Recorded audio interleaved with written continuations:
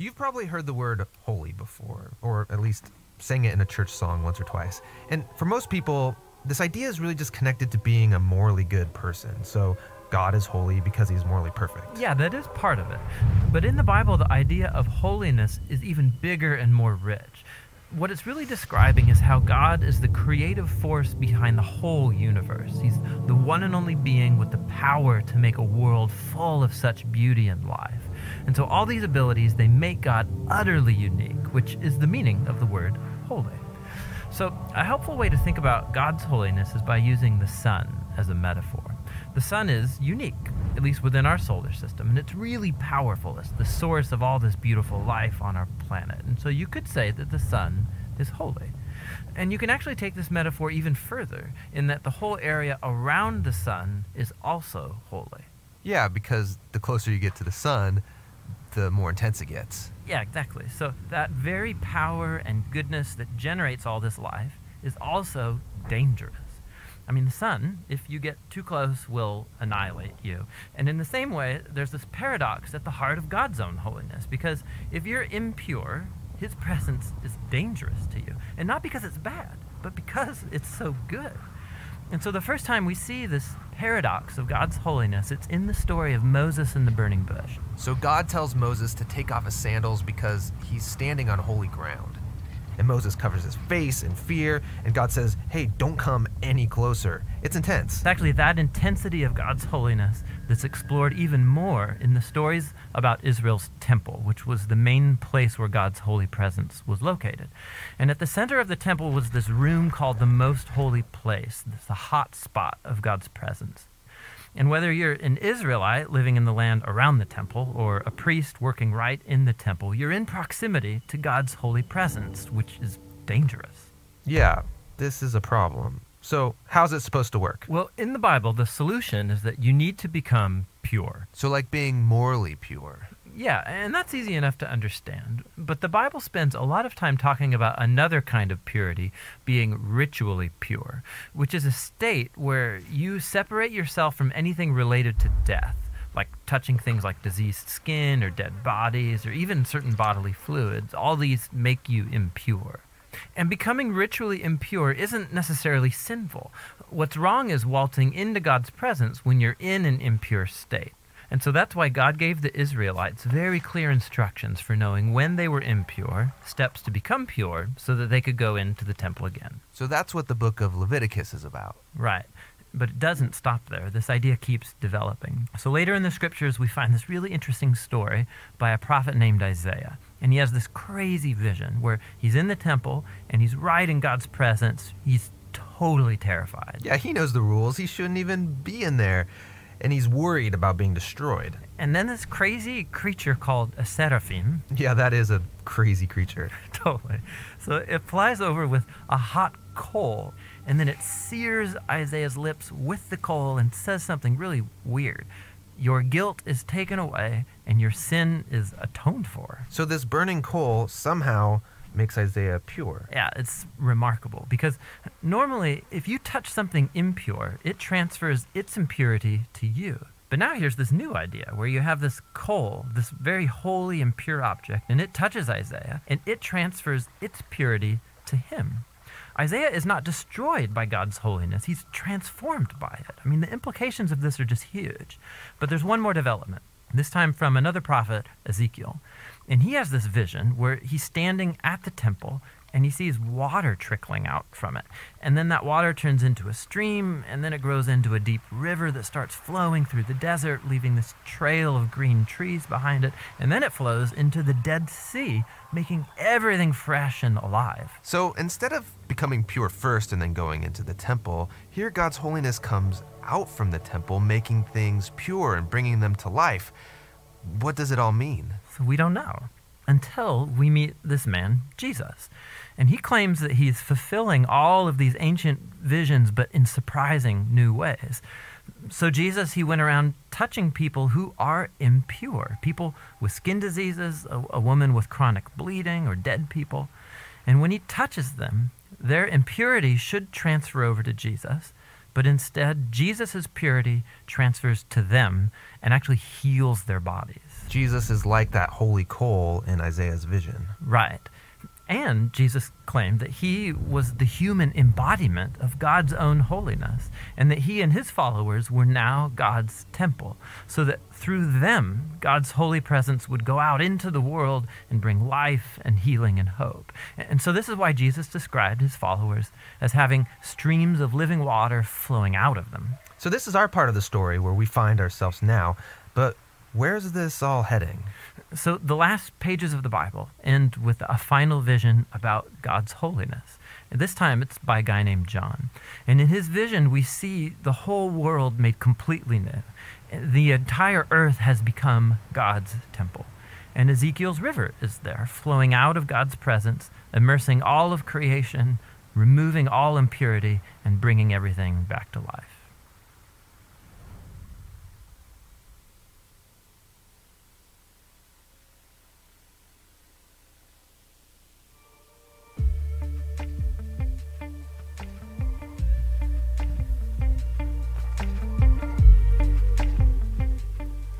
Charlie, did you say I don't need to preach now? That's fine. Let's go home. Anyway, the Bible Project videos, you could watch those for sermons and you would be just fine, I think.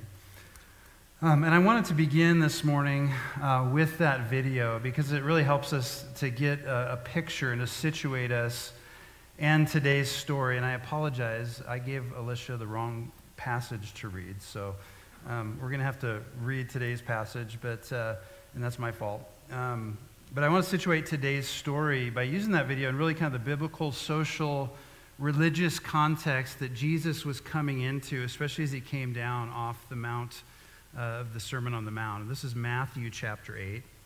And I got my Gospels mixed up, it looks like. I had her read Mark chapter 8, so apologies for that. So if you turn to Matthew chapter 8, here's what it says. When he came down from the mountain, great crowds followed him. And behold, a leper came to him and knelt before him, saying, Lord, if you will, you can make me clean.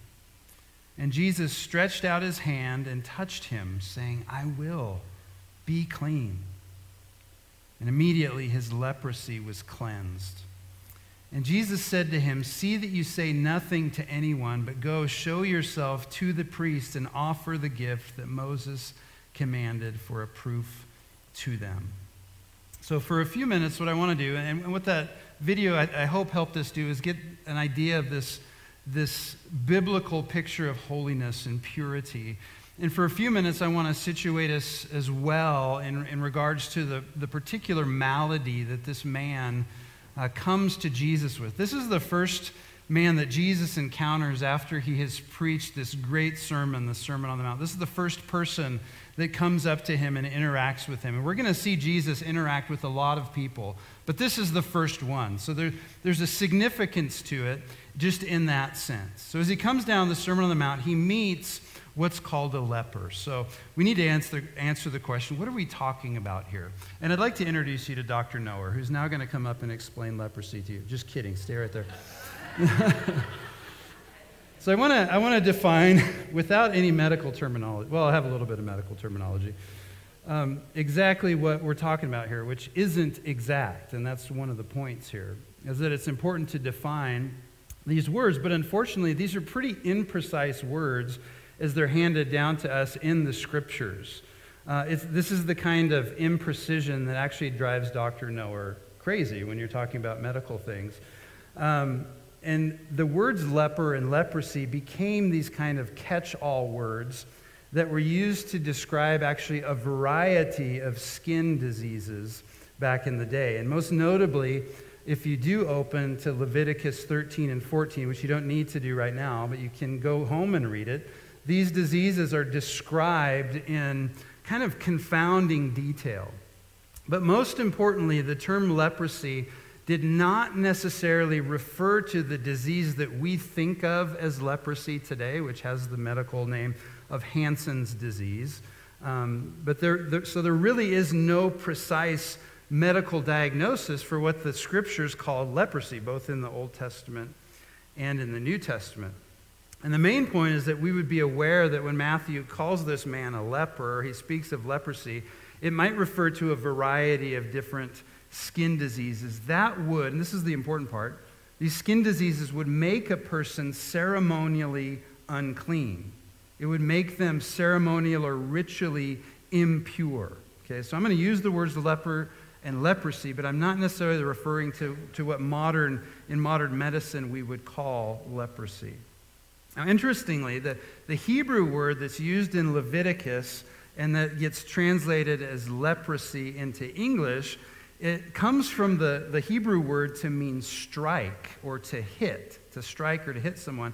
And the idea is that someone would be stricken or hit with a disease. And oftentimes the idea is there that they were stricken by God with this disease through divine means. And so in several instances in the Old Testament, when it talks about leprosy, there's several stories in which the skin disease was given to someone as a judgment on their sins. So in Numbers chapter 12, we have Moses and Moses' brother and sister, Aaron and Miriam. And they come to Moses critiquing him, basically critiquing him for this woman that he's married. And they basically ask him, are you the only one that God has spoken to? Hasn't God spoken to all of us as well? And this is the point in Numbers where Moses writes that he's the most humble man in the world, which is kind of funny to me. Like if I wrote that, I don't think so. But his humility is on display here because he just kind of closes his mouth and God shows up and intervenes for him and says, look, Moses is different. I meet with him face to face like I meet with a friend, okay? You all get to be in my presence, but Moses is different. And then he strikes Miriam with leprosy, and all of a sudden her skin is just white and covered with some sort of skin disease. And Moses intercedes for her and says, please don't do this to her. And God says, look, you need to put her outside the camp for 7 days, just like you would with any other skin disease. And that's going to be the judgment upon her. In 2 Kings chapter 5, there's a story of a Syrian general named Naaman who has leprosy, who has a skin disease. And he's looking to be cured, and he finds out that there's a prophet named Elisha in Israel. And so he goes to Israel to try to be cured of leprosy. And he goes there, he is cured, and he offers all this money and all these rewards to Elisha. And Elisha says, no, I don't want to have anything to do with those. Go back home. So he goes home, but Elisha's servant named Gehazi sees an opportunity here, and he goes, man, there's all that stuff. I'm going to go get some. So he sneaks out, and he goes to Naaman, and he says, hey, Elisha said you need to send me with some of that stuff. So, Naaman gladly gives it to him. Gehazi comes home, and he sees Elisha, and Elisha goes, where you been, buddy? He says, oh, nowhere. He says, well, I know where you've been, and because of that, because of your greed, you're going to be struck with leprosy, and so are your descendants. It's this crazy judgment on Gehazi because of his greed. In 2 Chronicles chapter 26, we meet King Uzziah. And King Uzziah was the king of Judah for a long time, and over the course of time, he became very prideful, so prideful that he thought that as king, he had the right to go into God's temple and approach God with the offerings that only the priests were supposed to approach God with. Well, the priests who were there confronted the king of all people in the temple. He said, you can't do this. And he said, I can do whatever I want. And instantly, leprosy broke out on his skin. He turned white. They watched it happen. They said, you got to get out of here. And they ushered him out of the temple, and he was a leper for the rest of his life. So that's a little bit of a picture of what happened in the Old Testament, what leprosy was. It's a variety of skin diseases, and it was a picture of some sort of God's judgment, although that wasn't necessarily always the case. Now, the bigger picture, though, is that leprosy had to do with cleanness or ritual purity. It was considered a defilement to have a leprous skin disease. It was considered a pollution or a disorder of the body that rendered a person unclean. So if you go back again to Leviticus 13 and 14, the diseases that are labeled leprosy are given space not for medical reasons. Leviticus isn't a medical textbook. It's a book for the priests so that they know how to worship God and allow a people, an unholy people, to live in the presence of a holy God. So it's about ceremonial or ritual purity. And instructions are given for how the priests are to deal with people who have these diseases, these skin diseases, even how to deal with a house that has some sort of outbreak happen within the house, so that they could rule on someone whether they were clean or unclean, not really if they were sick or healthy. It all had to do with cleanliness and uncleanness. So on the whole, Leviticus, and I've always called Leviticus the graveyard of good intentions for those who want to read the Bible from front to back. You usually get to Leviticus, and that's where your good intentions get planted and stay forever, right? We get to Leviticus, like, what are we even talking about here? This is crazy. So it's famous for being an Old Testament book that's really difficult to understand, but it deals really with the specific problem of how does a holy God dwell with an unholy people? So an individual might be morally impure for some reason or another. Maybe they've committed some sort of sin, either intentionally or unintentionally. Or they might be ritually impure. So like the video said, they could have a skin disease, or their mom may have died, and they have to get the body ready for burial. And in that sense, because they've touched a dead body, they're ritually impure, or they've touched a bodily fluid or something like that. Or they've eaten a ham sandwich. Okay, that would be breaking the kosher laws and becoming unclean. Any of these things would make them ritually impure and bar them, at least for a time, from approaching God, from coming to the tabernacle or the temple in worship. And it would require some sort of ritual sacrifice to restore them to a place of purity or a place of cleanness. So being clean or unclean then had to do with whether or not someone could approach God in worship. And then another concept that comes along with leprosy is this concept of separation or isolation. For those in Israel who were diagnosed with one of these skin diseases that's described in Leviticus 13 and 14, they had to be quarantined, and they were quarantined by placing them outside of the camp, away from the rest of the community. So Leviticus 13, verses 45 and 46, here's what it says. It says, "The leprous person who has the disease shall wear torn clothes and let the hair of his head hang loose. And he shall cover his upper lip and cry out, 'Unclean, unclean.' And he shall remain unclean as long as he has the disease. He is unclean. He shall live alone. His dwelling shall be outside the camp."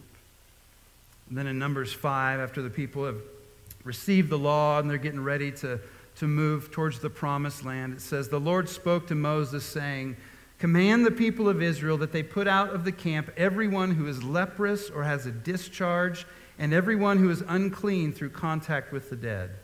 You shall put out both male and female, putting them outside the camp, that they may not defile their camp in the midst of which I dwell.' And the people of Israel did so, and put them outside the camp.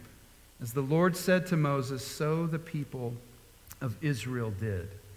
And the symbolism and the reality here were pretty stark. Okay, so being unclean resulted in kind of a virtual death of sorts, a death through separation. And this separation had at least two effects. The first effect was that the leper was physically and socially separated from their community. So they were isolated. They were forced to live alone. They couldn't fellowship with their family or friends. They were cut off from all of their relationship. And over time, this separation, over the thousands of years between Moses and Jesus, this separation would lead to this culture of outright ostracism for anyone who was a leper, a social stigma that was placed upon them because of their disease, because of their uncleanness. So lepers basically were full-on social outcasts.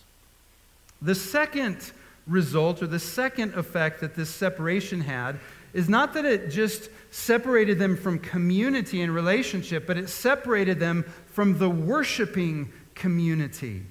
So their uncleanness actually barred them from approaching the tabernacle or the temple. It excluded them from involvement in worship in any way, shape, or form. They would come to be seen as cut off from God, as under God's judgment.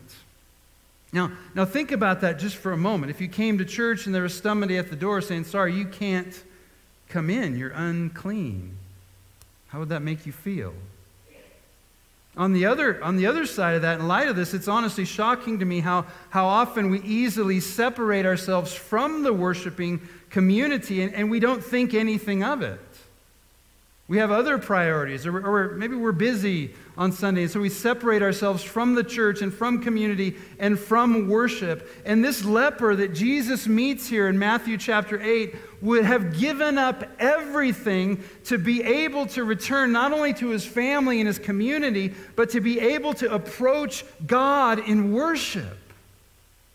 And sometimes we treat it so lightly. The Hebrews chapter 10 tells us, don't neglect the gathering together of the saints so that you can come and encourage each other towards love and good deeds. It's always a privilege. It's always a privilege to worship with God's people. And the final point I want to make here just about leprosy and what it is the point that only God makes clean. Only God heals. And this is a major implication from several Old Testament stories that deal with these kinds of skin diseases. And God is the only one with the power to heal and make clean. So, for instance, when Yahweh, God, meets with Moses at the burning bush, and he says, I want you to go to Egypt, and I want you to tell Pharaoh to let my people go and to bring them out into freedom. And Moses, he puts up, no, I'm not going to do that. I can't do that. I don't speak well. You've got the wrong guy. I'm too old. Go find somebody else. And thankfully, God sticks with Moses. Right? He's patient with him. And then Moses says, okay, when I get there, how in the world am I going to prove that I've been sent by you, God? And so God says, okay, take your staff that's in your hand, throw it down on the ground. And he does that, and the staff becomes a serpent. And he grabs the serpent. God tells him, grab the serpent. He grabs it. It turns back into a staff. And then the next thing he tells him is this. Again, the Lord said to him, this Exodus 4:6, put your hand inside your cloak. So he puts his hand inside his cloak. And when he took it out, behold, his hand was leprous like snow. Then God said, put your hand back inside your cloak. So he put his hand back inside his cloak. And when he took it out, behold, it was restored like the rest of his flesh. And the idea being here that I'm going to give you these miraculous signs, and when somebody sees these, they'll know that I have sent you. And so the idea that God could give leprosy and God could instantly take it away proved that God was with Moses. This is something that only God can do. Going back to that story of Naaman, the Syrian man, the leper in 2 Kings chapter 5, who comes to Israel, and when he comes, the king of Syria sends a letter to the king of Israel, which basically says, hey, here's my servant Naaman, he has leprosy, please heal him. And the king tore his clothes, it says in 2 Kings chapter 5. He tore his clothes and said, am I God to kill and to make alive, that this man sends word to me to cure a man of his leprosy? So even this evil king of Israel was able to recognize that God is the only one who has the power to heal from leprosy. That will become important in today's story of the leper and Jesus. So behind all of this story of Jesus and this leper, just captured just in 3 short verses, is an entire cultural, religious, social history that infuses this story with profound power. And the most shocking part of this story may be the fact that this man had the gumption to actually approach Jesus. He approached Jesus in boldness. Because according to Leviticus, this man, if he was approaching anybody or anybody was getting close to him, should have been crying out, unclean, unclean, and keeping his distance from anyone. But instead it tells us that he approached Jesus. He takes a calculated, bold risk and comes to Jesus. And that decision, that approach could have been met with strict punishment. I mean, Jesus, as a rabbi, could have said, "What in the world are you doing? How dare you come close to me? Disciples, pick up your rocks and start stoning this guy because he's broken the law." The man approaches with boldness. He takes a great risk, but he also approaches Jesus in worship. In verse 2, it says, "Behold, a leper came to him and knelt." If you have the ESV or other translations like the NIV, that word knelt, the word is translated knelt. In the King James Version or the New King James, that word is actually translated worshiped. And that is the word in the New Testament that is translated worship from beginning to end. This man is bowing. It's not just like he's getting on his knees. He's bowing down in worship to Jesus, giving homage to him as someone who is worthy of his respect and his worship. And the connection of this action with the first word that he says to Jesus, Lord, points to the fact that this leper had a view of Jesus as more than just a mere man or a rabbi. He recognized that Jesus was worthy of his worship. Imagine how profound a moment this must have been for a man who, because of his condition, had been barred and banned from public worship, and we don't know for how long. He couldn't approach God, but now in this moment, God in the flesh is here, and he approaches and comes to him. How profound would that be to be able to worship face to face when you haven't been able to worship for years? His ban from public worship didn't keep him from expressing his worship before King Jesus, which speaks of his faith. He came and approached Jesus in faith. And in faith, he recognized Jesus' authority in two ways. First of all, as I already pointed out, he calls Jesus Lord, which is it's a title of respect and submission. So it shows him that Lord, you have authority. And here's what he says. This is the second way he notices his authority or affirms it. He verbally affirms Jesus' power. If you will, you can make me clean. In other words, Jesus, if you want to, you have the power to make me clean. Listen to the faith there. You have the power to do this. You can do this. And notice too that the leper doesn't ask to be healed. He doesn't say, please heal me. Please fix my body. He says, please cleanse me. You have the power to make me clean, to make me pure. He sees himself not as sick, but as dirty, as unclean. And again, because only God has the power to heal, only God has the power to cleanse, this man seems to recognize this authority and power and the identity of Jesus as the one who can do this, as God in the flesh. And so there's something that this man communicates in how this man communicates that shows a deep faith in who Jesus is. It compels him to take this great risk of approaching Jesus and asking for help, and he knows that Jesus is able. But at the same time, this man is rolling the dice because there's something that he's not quite sure of. And it's that Jesus is willing. He's not quite sure of the extent of Jesus' compassion. So there's this question that hangs in the air between verse 2 and 3. Lord, if you want to, you can make me clean. And we don't know yet how Jesus is going to respond. So there's this question that hangs in the air between these two verses about Jesus' readiness to help, whether or not Jesus is willing. Will Jesus be like everyone else in this man's life who has turned their back on him, who has ostracized him, who has rejected him, who has considered him cursed by God? Or will Jesus be different? So this man's approach to Jesus, I think, should challenge us in several ways. Are we like this man in that we absolutely trust Jesus' person and his power? And based on that faith and who Jesus is and what he can do, are we willing to accept Jesus' desire to heal and make clean? Are we willing to accept Jesus' compassion towards us because, as we'll find quickly in verse 3, Jesus is willing. It doesn't take him long to give this man an answer. And stretching out his hand, he touched him, saying, I want to be clean. And it's this compassionate touch, this touch that has been held back from this man that would normally risk defilement. This compassionate touch displays God's heart of mercy, his heart of compassion.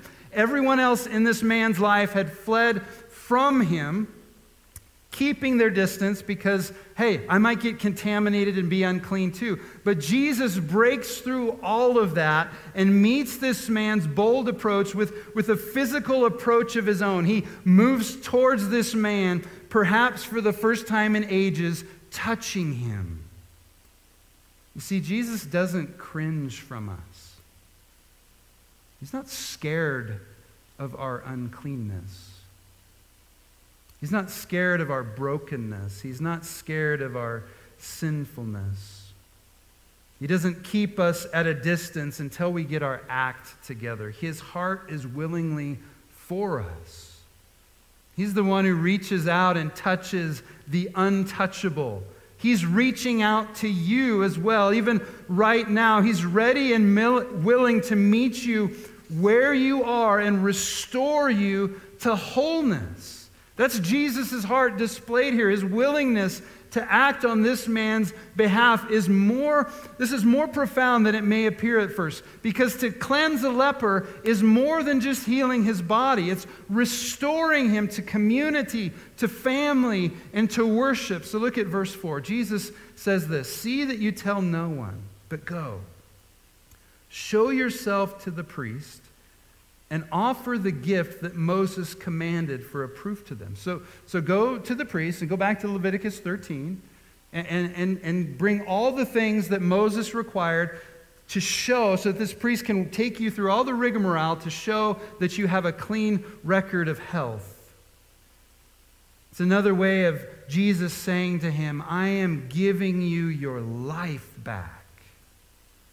So Jesus sends him to go through all these necessary steps to ritually and officially be restored to a normal life within the community. This man would no longer be alone. He would no longer be ostracized. He would no longer be ashamed. And Jesus understands the importance of the dignity that comes for us in being part of a community, in being part of a family, being able to come and worship. He understands the importance of that for us. The question is, do we understand that? Do we understand all that Jesus restores us to when he cleanses us and when he heals us? Jesus is willing for you. Jesus is also able. Recall that this man was convinced already of Jesus' ability. He was just unsure about Jesus' willingness. And Jesus' response displays not only his willingness, but his ability. And notice that unlike everyone else in this man's world, Jesus wasn't worried about touching this leper and becoming defiled. Rather, like the video showed, his holiness overpowers this man's leprosy. And instead of taking on his uncleanness through this compassionate touch, Jesus shares his own wholeness with this now former leper. Instead of sharing in the man's defilement, Jesus shares all of his holiness with him. And the only way that God can dwell with an unclean people is to make them clean. It's God alone who has the ability to heal and to cleanse. So to have power over leprosy was to have power over that which keeps us from God. Our uncleanness, our defilement, our sin. And what Jesus shows us in just these three verses, is that he has the authority and the power to make us whole and holy. And in doing so, he brings us back to God. So Jesus doesn't just heal, Jesus cleanses. The official, big theological word in the Bible is atonement. He makes atonement. He doesn't just fix our physical problems. He fixes our spiritual problems. Jesus removes all the obstacles that keep us from worshiping the Father. The first obstacle he removes is our uncleanness, our sin. The greatest thing we need from God is forgiveness of our sin, and Jesus gives us that. The second obstacle we have, I think, is our own sense of dirtiness, our own sense of uncleanness, our own sense of shame. And then the third obstacle we have is our estrangement, I think, from one another. And when Jesus cleanses us, when Jesus comes and gives us atonement, Jesus takes care of all these things. So through his death and his resurrection, he forgives our sins. And he offers us righteousness and cleanses us from all unrighteousness. In his death and resurrection, he takes our stigma, our shame on himself, and he removes our shame forever. And through his death and resurrection, he restores us to community. He places us within a family. And in all of this, Jesus gives us back the beauty and the privilege and the joy of approaching him with one another, free of guilt and shame and free to worship. So I want to just end by asking the question, reminding us that Jesus had just finished preaching this sermon, and now he's going to go into the world and actually live out the kingdom. Live out what he's talking about in the sermon, and he beckons us to follow him. So what does it mean to follow Jesus from this story? Well, the first thing I think is that to be a follower of Jesus is to have faith, and to have faith is to recognize that Jesus is both able and willing. So when the leper first approaches Jesus, he unabashedly recognizes Jesus' ability. He recognizes his power, his authority to make him clean. He doesn't question those things, but he does appeal to Jesus' willingness. And I think most of us struggle with one of those things. Either we struggle with Jesus' ability. Well, I don't know about that Jesus guy. I know he's really nice. I know he loves everybody, but I'm not quite sure he's able to do what I need him to do. Or maybe we struggle with Jesus' willingness. God, Jesus, I know you're powerful. I know you can do anything, but I don't know if you hear me or see me or care about me. So the challenge for us is simply to believe that Jesus is both able and willing. His heart is for you. His authority is available on your behalf. So do you believe that Jesus is different from everyone else? And he will treat you with the utmost compassion when we live in a world where very few people treat us with compassion. He will welcome you with open arms when so many people push us to the outside and push us away. He will allow you to approach him. And not only that, he will approach you. Do you believe that Jesus treats you with the utmost compassion? Because when we trust Jesus, we're not just trusting his power, we're trusting his heart. Do you believe that his heart is for you? And then the second thing I want to bring up as we go about what it means to follow Jesus is to just ask us this simple question. Who do you consider to be unclean? Who do you see as unclean? Because lepers were seen by everyone in their society as unclean, but Jesus doesn't shy away from unclean people, which, by the way, is incredibly good news for each of us. It's incredibly good news for you and me that Jesus doesn't run away from us. But there are plenty of people in our worlds from whom I think we regularly shy away. Those who are outsiders, those who are unlovely or unlovable, those who we consider unclean or outcasts. Who are those people in your life? Who do you look down on or count as outside the realm of your compassion or the realm of your love or the realm of your concern? Who would you never dare to touch for fear that they might defile you? Even if it's just they might defile your reputation. They might cause other people to say things about you that you don't want to be said about you. Is it those people you look on as unclean, or is it gay people? Is it straight people? Is it trans people? Is it homophobes? Is it liberal people? Is it conservative people? I'm just going to make a list here. Pick which ones you want. Progressive people, fundamentalist people, Democrats, Republicans, alt-right, woke left, Black Lives Matter, White Lives Matter, Biden supporters, Trump supporters, pacifists, militarists, refugees, homeless people, billionaires, addicts, Californians. We found it. Okay. Just say this. Jesus is not afraid of any of these people. He loves them with his whole heart. He wants to approach them and for them to approach him, but he's not here right now. But guess who is? We are. And he wants to approach and love the people that we consider unlovable, untouchable, unapproachable. He wants to approach them and love them and touch them through you and through me. So what does it look like for us to love people like Jesus loved this man? As we come to the table again today, we are remembering Jesus' approach to us who were unholy, unclean, in our sins, rebellious, treasonous enemies of God. He has approached us, and through his death and through his resurrection, he has made a way for us to be clean, to be forgiven. And so as we come and as we take, if you're a follower of Jesus, you're welcome to come and take a communion. You can take it alone, or you can come with others or with family members. And remember, as you take the bread and as you take the juice, we're remembering Jesus' body and his blood, what it cost for him to approach us so that we could approach God.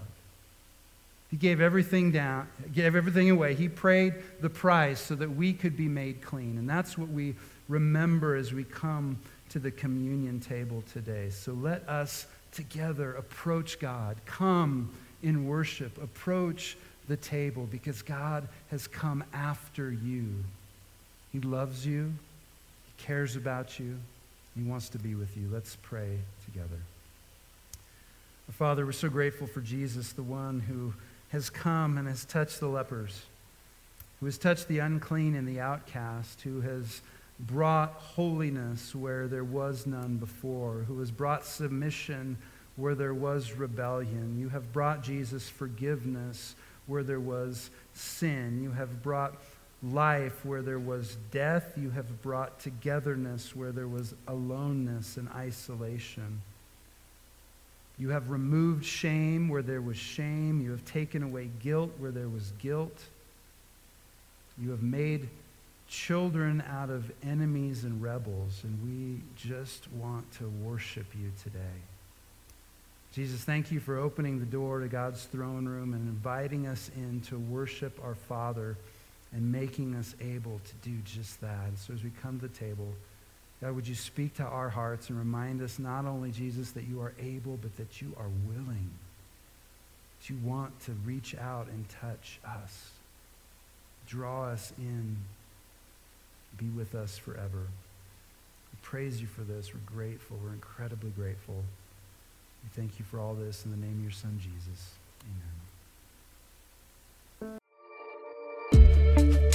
Amen.